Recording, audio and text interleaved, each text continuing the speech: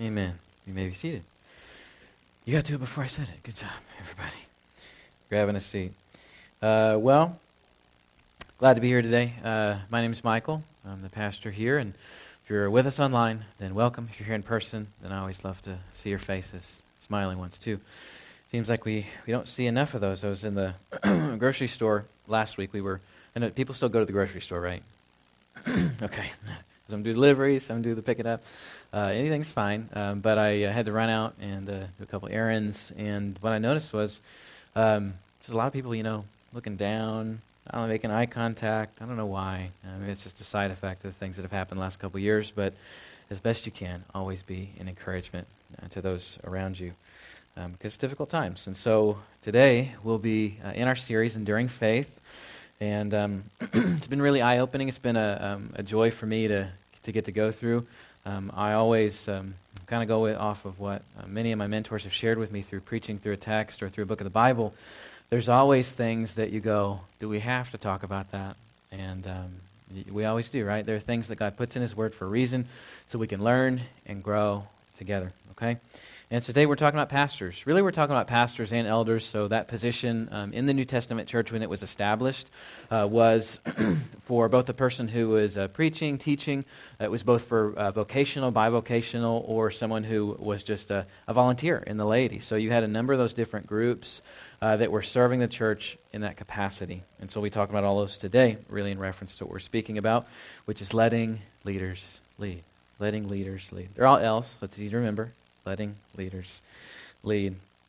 And so before I jump into it, I just want to tell you a story. I shared it yesterday. We were at the wedding shower for Dave and Rachel, so that was a fun time. I'm just getting to get together and bless them, and we're super thankful for them being here at the church, and they're about to get married, so we get to celebrate that together. It's going to be an awesome day.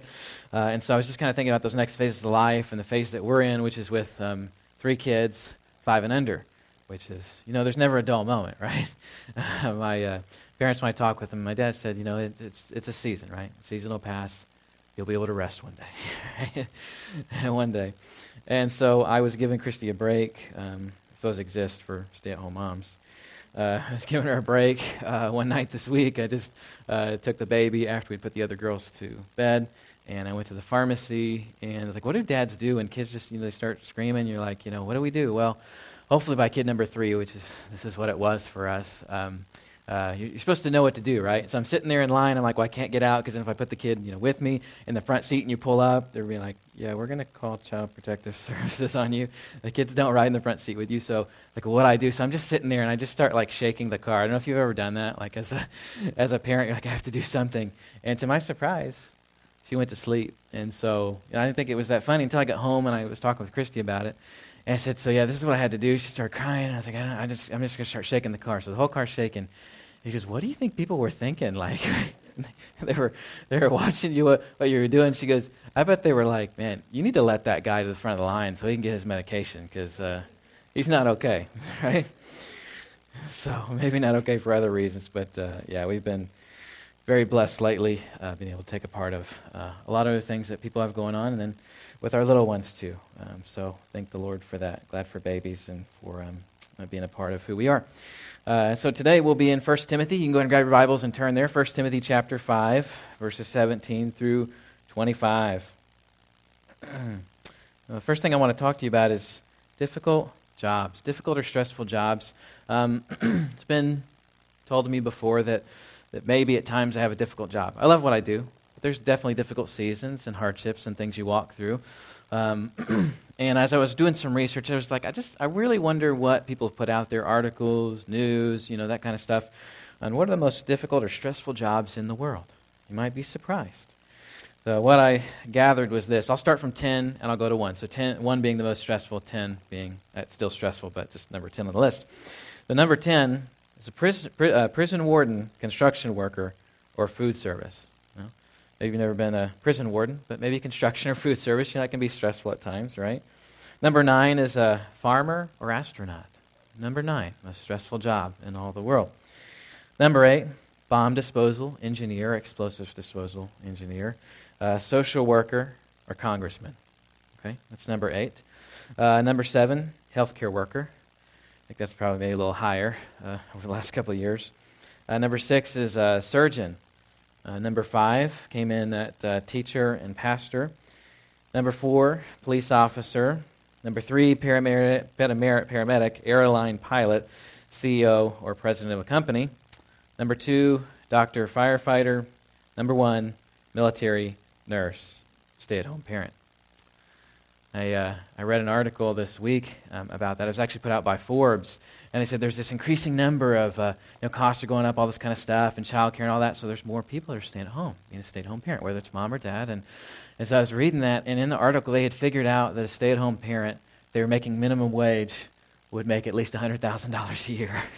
So I thought, wow, that's interesting, but they ranked it number 1 among stressful or difficult jobs.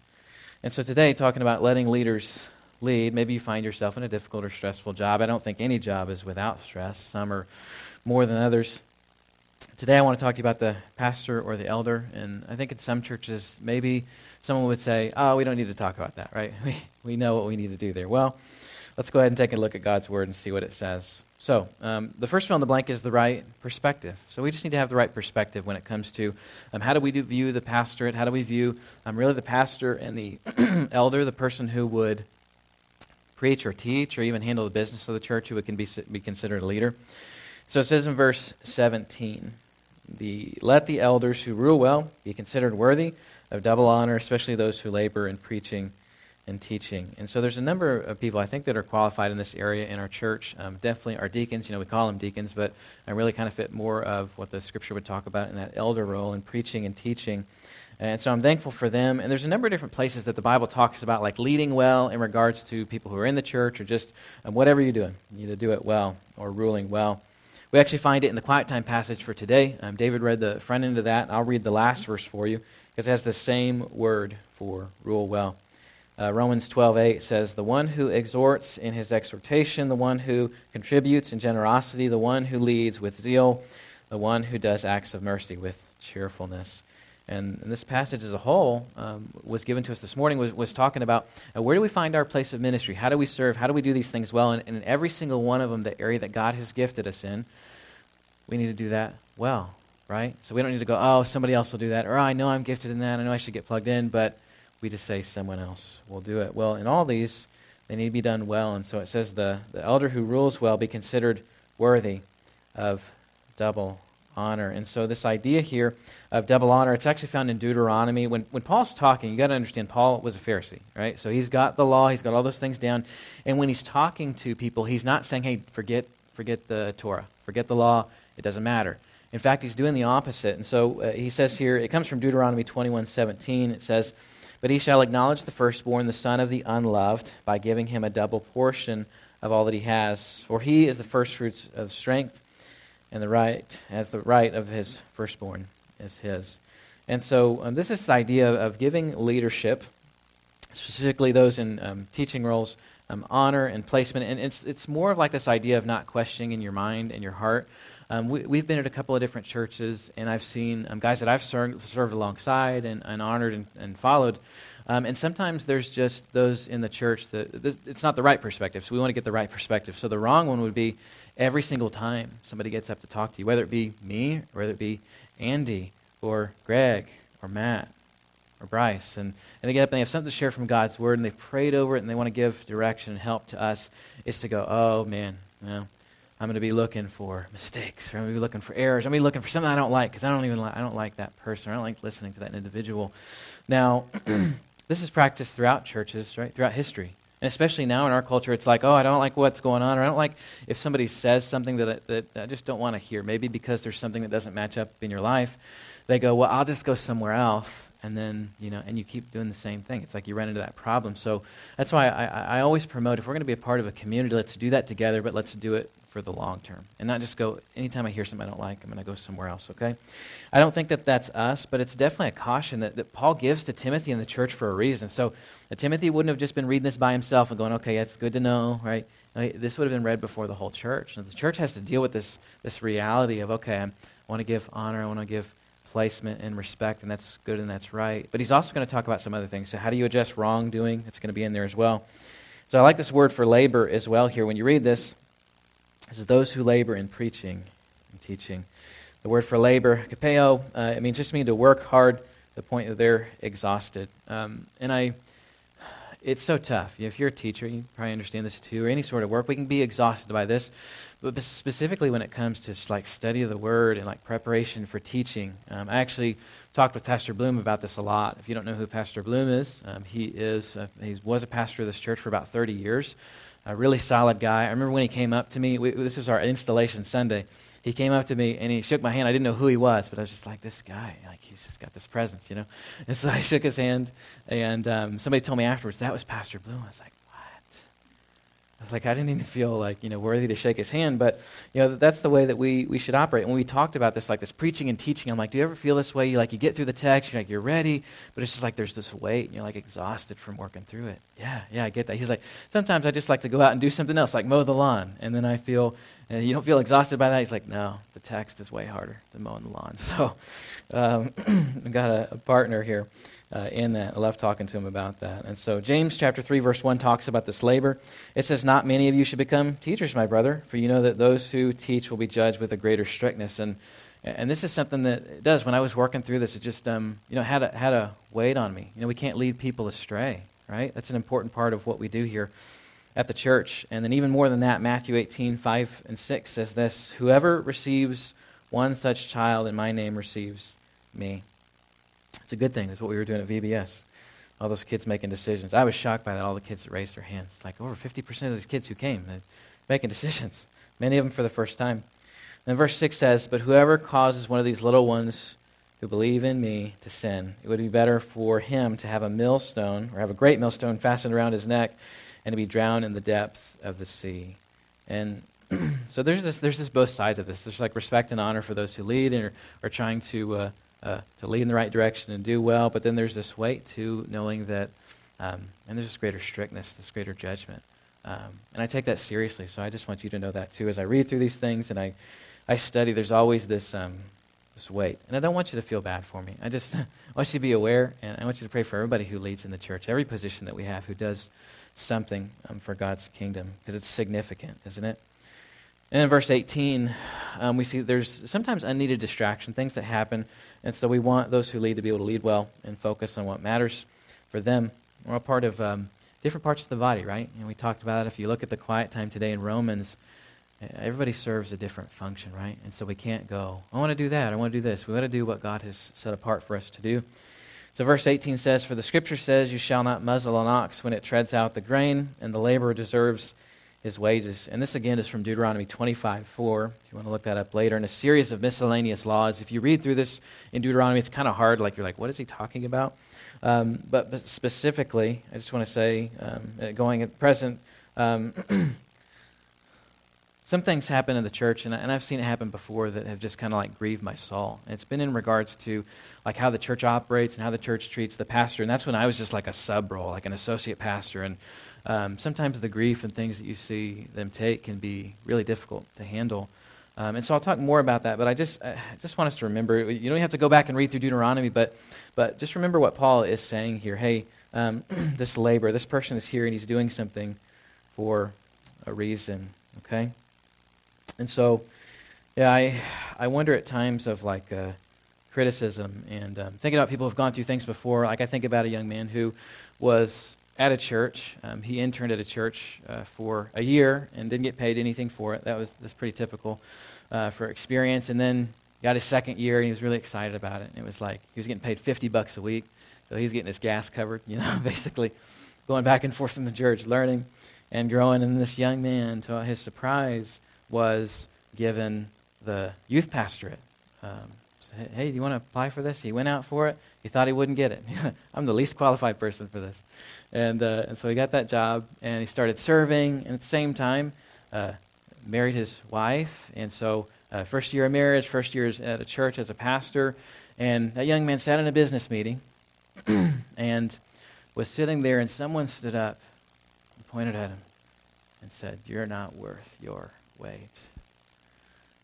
This young man was making, I want to say like $19,000 a year. So you go back a number of years, still wouldn't have been a whole lot of money.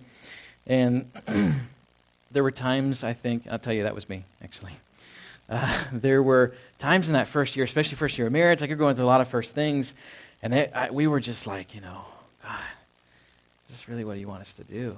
And I started reading through this text, and I was just going, yeah, I know I'm just a youth pastor, but I'm here for a reason. I know God's called me for this purpose. And by the way, we were both working full-time, going to school full-time, paying for that, not taking out loans. And it was such a season of just going like, Lord, is this what you want us to do? And this text, when I've read it before, is just like, it's poured over me. But I always remember those moments, right, where we go, is this what we're supposed to do? And we've always had those kind of defining moments. And I remember when that individual said it, he didn't serve, didn't do anything in the church really, constructive at least. And so I kept having to go to God and go, God, is this what you want us to do? And it's like 12 years later, man, glad I made that decision. And so I share that with you not to go, feel bad for us, right? But just to go, sometimes that position is difficult, right? And there's a reason the text speaks to it, whether it's a youth pastor or anything else. We want to be encouragers, right? We want to lift up and encourage. In the same way that the pastor would do the same thing for you guys. I hope that's always the case for what we're doing, but that's why I value it so much. I don't know, that's why I try to be, over the top with that, to make sure that, you feel valued. Because I know the feeling of not feeling valued and encouraged.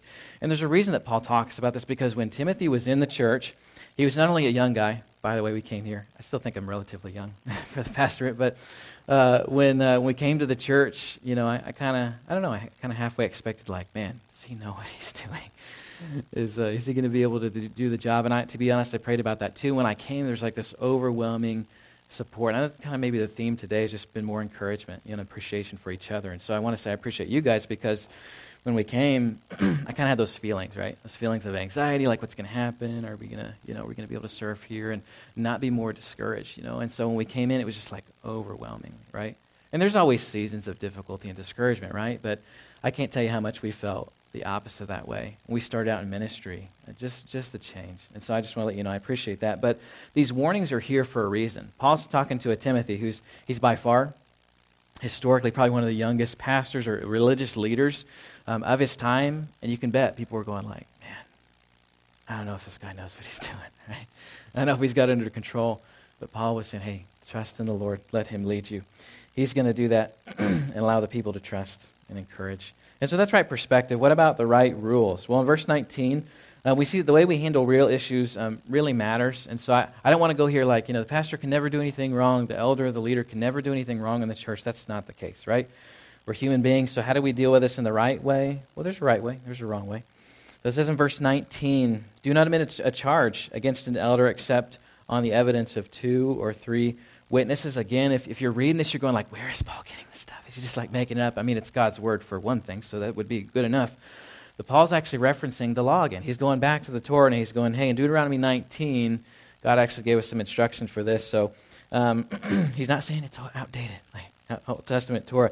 I always love that about the New Testament churches. They're always going like, what instruction were we given? And Paul, he confirms this and reiterates this. So there's a way to handle this. And it's normally like and I've seen it happen before, like the accusation with no merit, right? Somebody's upset about something. Somebody says something, it's not true. Just so you know, that hasn't really happened here either, and so I appreciate that. But what's the way to handle that? Well, you got to have evidence, right? You got to have more people to actually corroborate what's going on. And even then, people can still make up stuff, right? But I'm glad that God has kept us together in unity. And so I wanted to get some research too, because I was like, I know my experience, but I also want to just kind of just see what else is out there. And so there was an article from the Christian Post. It actually came from a Forbes article that was talking about ministers. So how long do they last in the pastorate? We always see those statistics like, somebody will be somewhere like, 1, 2, 3 years, maybe then they'll go somewhere else. Christian and I were just talking about this last night. We were like, we've been here almost 3 years. Like, so there's been some difficult times, right? There's a lot of good times, a lot of encouragement, a lot of love. From the people, and again, I just can't say how much, we felt valued since the beginning here. We're like, man, at times it just seems like it's gone right by, hasn't it?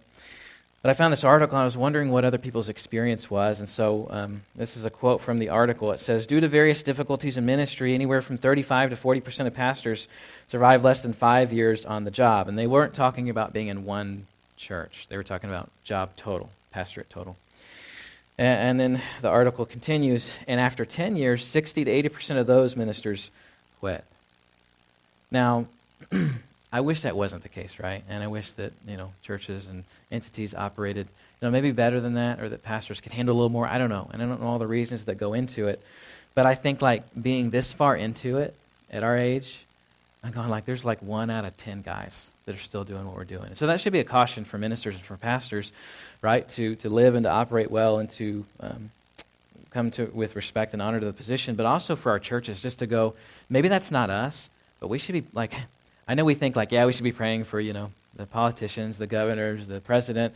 Yeah, we should be praying for other churches too, right? Because we're one piece. What Andy was talking about. We're just doing our part here in Elba. And we all come from different places, but what about all those other churches? We pass by and we see, and we're going hope they're doing well, hope they're doing something good. But it really comes down to how the church operates, a family that operates together, that encourages, that loves each other, and has one goal in mind. And so I know there's always those things, maybe a pastor makes a big grievous mistake, commits adultery, and so he leaves the church and doesn't come back to ministry. But then I also think about times those accusations that are thrown. I know an individual we went to school with, I think about that statistic, 1 out of 10, there's some who goes through really, really difficult situations and not just end up leaving the pastorate, but maybe end up taking their own life. There's a young man who had an accusation thrown at him, maybe a little bit older than us, and wasn't true. And so over the course of what took place there at their church, he took his own life. Minister. It's man, what a waste, right? And so as I was thinking about that afterwards, leaving a wife and 2 little kids, probably won't even remember him. Us as the church, we should be the ones who go, and we should encourage and we should lift up and we should go, man, what can we do to do the Lord's work and be an encouragement to each other? And not looking for reasons, I think, to discredit, right? Our culture is good at that. It's you turn on the news and it's it doesn't matter, if it's true, it just matters if somebody says it enough times, right? That's where we get all this fake news stuff. It's if somebody says something enough times, then eventually somebody will believe it. And the church has done so much damage over time, over history, that we just have to go, we need to look at the past, right? Because those who, they can't remember the past or they're failed to repeat it, right? I don't know what the saying is, but we don't look and go, here's how things have gone badly. And Paul's telling Timothy the same thing, in order for this to work, here's what you need to do. And Paul's not saying, hey, there's not this mode to address sin or difficulty in the pastor's life or in an elder's life. The mode and the operation is there, but we have to go, what are we supposed to do on a regular basis, right? And give some credit, maybe give them benefit of the doubt. And I say this for my other brothers too, so anybody listening online, going to another church, then we should be encouragers too. But there's a mode for it. So, and then in verse 20, here's how this is carried out. So it says in verse 20 is, for those who persist in sin, rebuke them in the presence of all, so that the rest may stand in fear. So you get to the point where somebody who's in leadership says, you know what, I'm doing the wrong thing and I don't care. Well, what's the answer to that? Well, we got to say, okay, and you got to go somewhere else. And that's tragic, right? And that's heartbreaking. And that, I just wish that wasn't the case. But that happens too, right? So where do we find ourselves? Giving benefit of the doubt, encouragement to those who serve, and just going, if there's an issue, then we want to address it and do it the right way, okay? Like I said, if there were texts that you could avoid or not have to do, this would probably be one of those. And I think just because it pertains to what I do, but I have to go through it because this is where we're at. And so then in verse 21, we can't be partial. This really applies to everything, but sometimes you just you walk into a place, you're a part of a church, and you're I just don't like that guy, right? You don't know why. Maybe it's just sin creeping up in your heart, making you focus on things that don't matter. In verse 21, it says, in the presence of God and of Christ Jesus and of the elect, I charge you keep to these rules without prejudging, doing nothing from partiality. If you look at James chapter 2, it talks a lot about this, that we would not put special placement for people, that we would not put someone on a pedestal because they're this way, or we wouldn't put them over here because they're this way. We got different personalities. I love that. That's why I always want to encourage our guys who are serving in leadership, our deacons who can preach and teach to be up here, because I definitely don't have the cap on all truth. That comes from God's word, and they're perfectly capable as well. So we want to encourage that, but do things the right way and not give partiality or special placement to anybody. God calls a number of people to serve in that way. And then in verse 22, do not be hasty in the laying on of hands, nor take part in the sins of others, and keep yourselves pure. Now, I referenced being at a business meeting, one of my first, as a pastor, and that was a difficult situation. So we read this and we think, do not be hasty of the laying on of hands. We kind of think about like fighting, that kind of thing happening.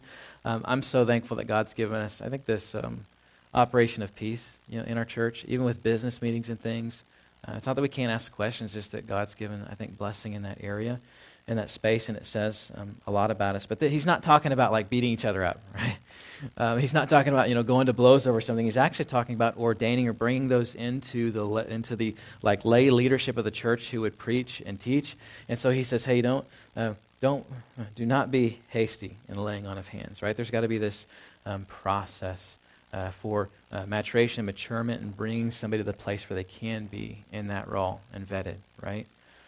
So we do that too, and no one should be considered of that position unless they should be. So, don't be hasty about that. He says, nor take part in the sins of others, keep yourselves pure. So he goes from one phase to the other. He goes, hey, you got some really promising people coming up. Maybe a young man who can serve, I think about, guys like David, that we have interning here that, we've been just given some opportunities to, let him speak, and you've heard him, and I've been encouraged by that. But we go, let's take the time, right? Let's not be too hasty in the laying on of hands, of ordaining and bringing into the ministry setting for all of the rest of the time that they will serve. Make sure they're called, right? That's part of what we do here. That's part of bringing on young people to help out. And so then he says, nor take part in the sins of others. Don't go all this way. Like, don't just say, hey, everybody should be doing this, right? Because everybody has their place in ministry. But then he says, don't take part in the sins of others, right? It's hard, right? We exist in a world. There's tons of really wicked stuff going on around us. I don't know how the young people do it. Just the constant exposure, right? It's difficult, right? I mean, you have the world at your fingertips, right? That's a problem, isn't it?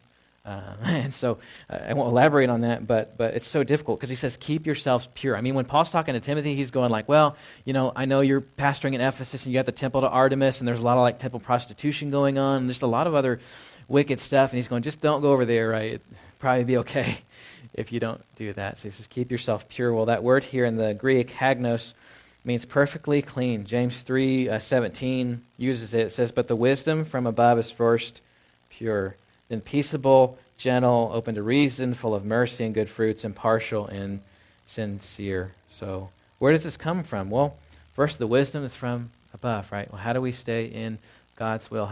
Kids always ask me, like, how am I supposed to know what God's will is? Read the Bible, man. Read the Bible, right? That's going to give you all the direction that you need. And then prayer and ask God to help me, right? How do I remain pure? Well, it's difficult, but he says, keep yourself that way, right? So the person who leads well. And in verse 23, and I don't want to get hung up here. I want to read this and try to help us understand the context and not stop here because we have other things to do this morning. So verse 23 says, no longer drink only water, but use a little wine for the sake of your stomach and your frequent ailments. Everybody breathe, okay? All right.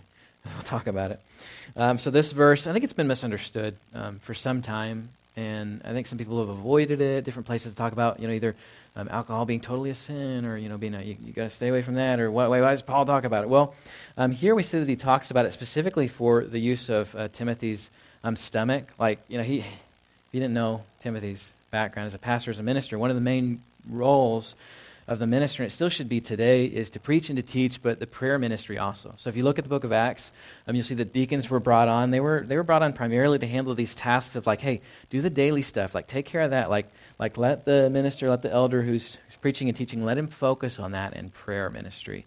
What Timothy was doing, he was praying and he was fasting, and he was doing this so much he was only drinking water that he was getting these like ulcers, and he was in pain like all the time because he was praying for the people. And Paul goes, hey, which by the way would have been a regular prescription.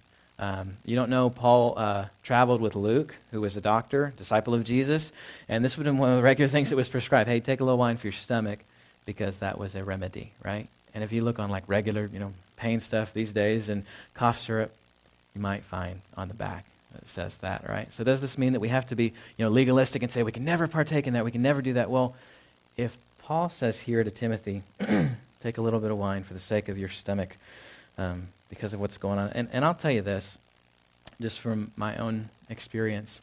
It's been a difficult subject, right? People will disagree about this stuff, but as I think about my role in preaching and teaching, one of the things I do when I fast and pray for you guys, and I don't say when I'm doing that because you're not supposed to, right? You're not supposed to just put that out there, but I fast and I pray for everybody in the church, every person that's sitting in this room right now, I can tell you that I pray for you every single week. And when I do that, I fast. And so there's times it's just like, yeah, it's like painful, right? I don't know if you've ever fasted. Maybe we'll do a series on that. That'll be fun, right? I don't know if you've ever done that. But one of the things that I've known a lot of other pastors to do is drink a little bit of grape juice. By the way, we'll have a little bit of grape juice when we celebrate communion, right? And you know what that does? It settles your stomach a little bit. Is it alcoholic? No. But that's something that I do on a regular basis. Kind of helps just, calm my stomach and the nerves. On Sunday morning, I do that as well. It's kind of hard. Like you've heard Alana say it a few times. I try to get her not to tell people that, but it's like I just don't eat because the weight of the text just, it's difficult on me. And I'm like, just take a little bit of grape juice. And so in the same way, I think Paul says this for a reason. Chrysostom, who is a church father, said this about this passage. If one had to practice fasting to the extent and use only water so long that he had these infirmities brought on, is thus commanded to be chaste and not to refuse the admonition of. And so Chrysostom, and this would have been a regular practice, so the church fathers wouldn't have been going like, this is, like, why do you say that? Why are we freaking out about it? Why is this weird? No, he's saying that was a regular practice, okay? And so on the same side of things, I just want to help us maybe try to fall somewhere in the middle of this, because you can't go to the pharmacy and it's like, I'm really sick. I don't take the cough syrup though, because it's got something in it, right? And so that's not what God's saying. Like, take a little something to help you with your infirmities, but also at the same time, we have to look at what the entirety of Scripture says. So, I think about passages like Ephesians 5:18. Maybe you read that before. It says, "Do not get drunk with wine," right? Several weeks ago we talked about not getting wasted, right? That's something that when God says, hey, don't become inebriated, what's going to happen? You're going to make a lot of bad choices, probably, and I've seen it before, unfortunately. And so, but what does he say? Before that is debauchery, but be filled with the Holy Spirit. So what are we supposed to be filled with? Holy Spirit, right? And then he says, we see this in Proverbs 21 as well. And I know you've probably heard this before, but again, I want us as we read this to understand what he's saying. What he's saying to Timothy, like not to feel bad about, hey, it's okay. Like take a little bit of that, make your stomach okay so that you can continue to preach. But in Proverbs 21, it also says, wine is a mocker, strong drink a brawler, and whoever is led astray by it is not wise. And I can't tell you. I've seen the effects of that in a bad way. I'm just working with the fire department. There's been times I get somewhere and somebody's already gone because of a drunk driving related accident, and that grieves me deep in my spirit. And I just go, there's no part that I want of that. So just so you know, if you come over to the house, there's not bottles right sitting there ready for us to partake in. We just don't do that. We don't want to make anybody else stumble. But I'm not going to go beat somebody up right for getting cough syrup or for saying, hey, I can have this casual drink, because what does the Scripture tell us? Well, be a strong brawler, right? Especially if partaken of in the wrong way, right? Overconsumption. I love what David Gray said to me. This was several months ago, and David's like, oh no, what did I say, right? He said this to me several months ago. We were in a prayer meeting, actually. We were talking about overconsumption of other things, and he said, it's kind of like this. And he said, I think one of the greatest pieces of just wisdom that I've heard in a long time. If you struggle with overeating, Pastor, don't go to the buffet, And so I thought about that, but in every single way, we think about abusing things or taking advantage of things or over-consuming things, what happens for us? Well, we got to go, should we not go to the buffet, right? And so Paul's not saying here, hey, this is not right, it's not acceptable. He's going to take a little bit for your stomach, all right? And so this will help us as we go into the last point. We've got this right perspective and these right rules, that if we understand why they're being said, what they're being said for, that it helps us move in the right direction, okay? So here's the last fill in the blank. Leave it up to God.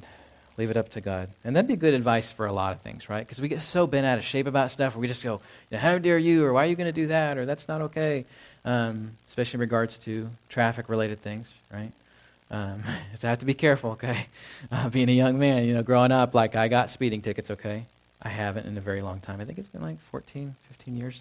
So as a young man, I got several, right? And then I went, well, first of all, I got to pay for tickets. That's not good, right? But I was breaking the law too. And so I was going what's the right rules? How should I operate? And then what should we just leave up to God and maybe stop making as big of a deal as other people do, or making things a big deal that just aren't. Verse 24 says that the sins of some are conspicuous, going before them to judgment, but the sins of others appear later. I think at times, we kind of like to be the police, right? Or we like to, be like, well, I'm going to figure out, what you're doing so that I can feel better about myself, right? If we were being honest, that's probably the reason that sometimes we do those things.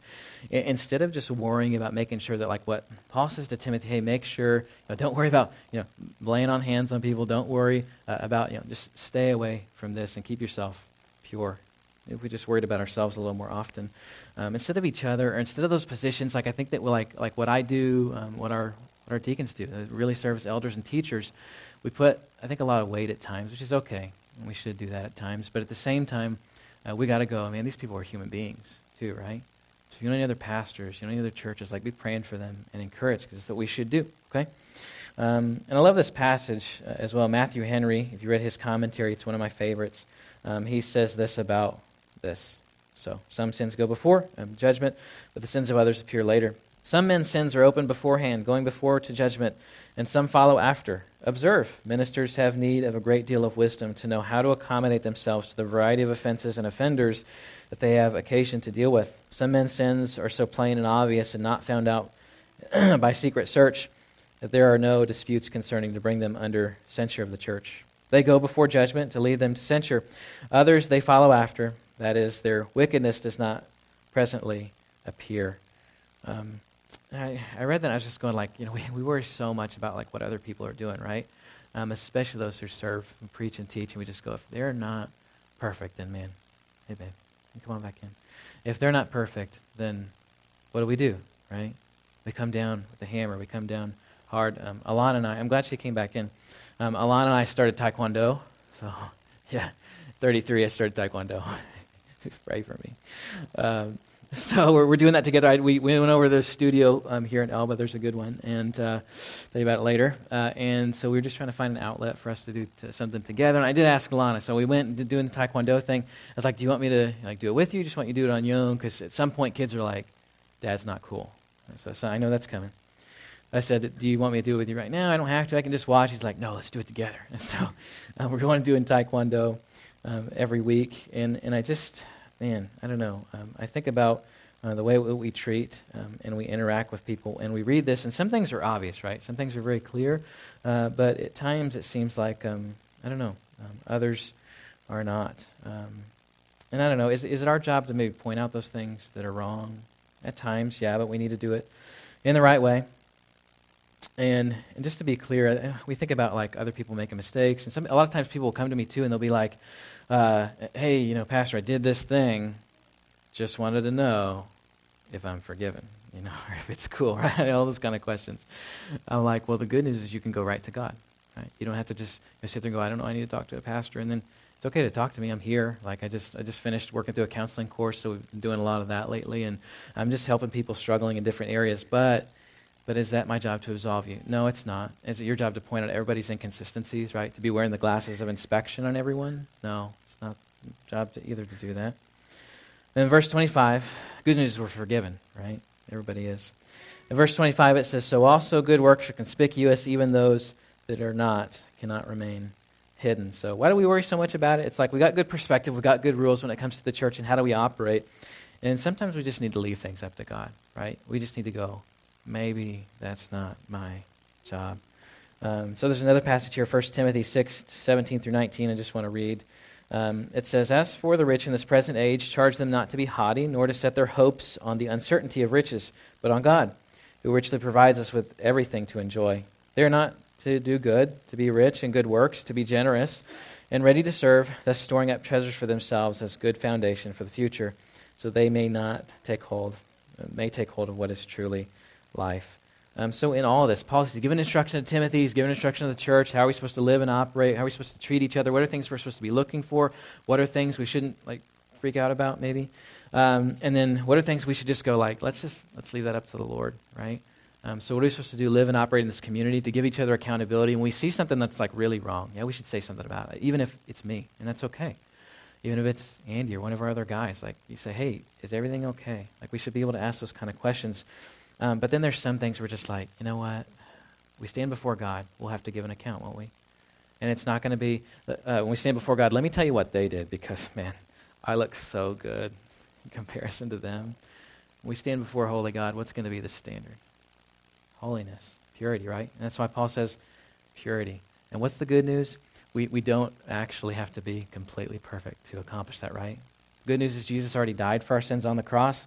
And we just say, man, we believe in that. We confess with our mouth that he's the Lord of our lives.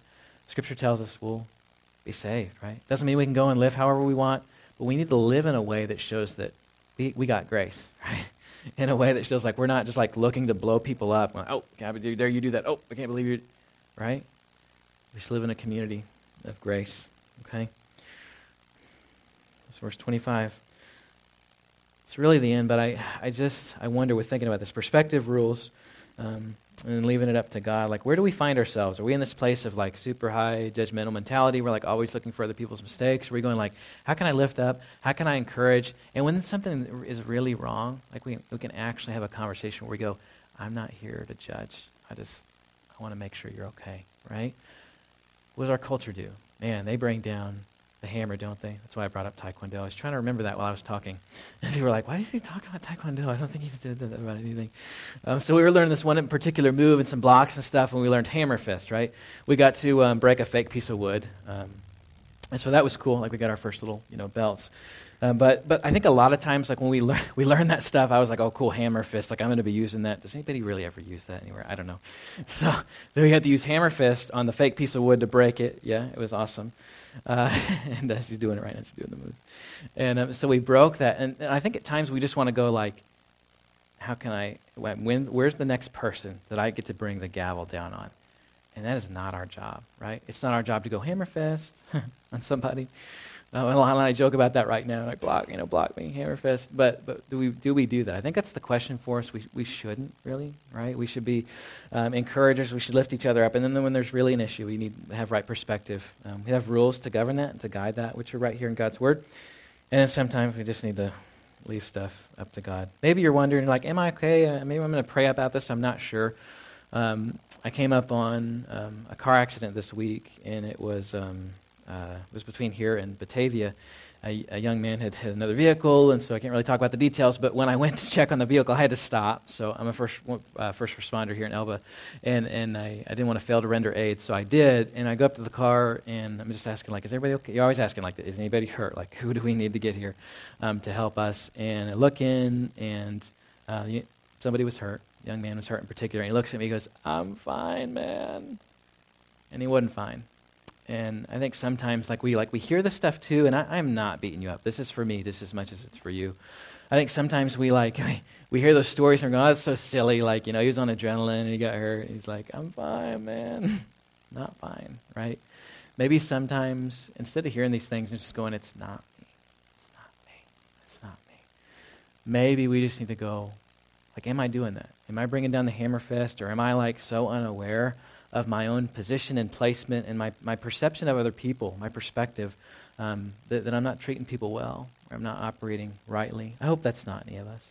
I know most of us pretty well in the room, and I would say that's probably something true that I could say, but we always need to be asking ourselves that question. Like, are we looking at that speck in somebody else's eye, like Jesus said, or are we taking, we should be looking at that log, right? In the scripture, you see that word for that, it's like this 2x4 hanging out of somebody's eye, which would just look ridiculous. Like, we ask somebody, are you okay? And they're really not okay. Man, I pray that we could be people who are graceful and handle those situations well, no matter what it is, okay?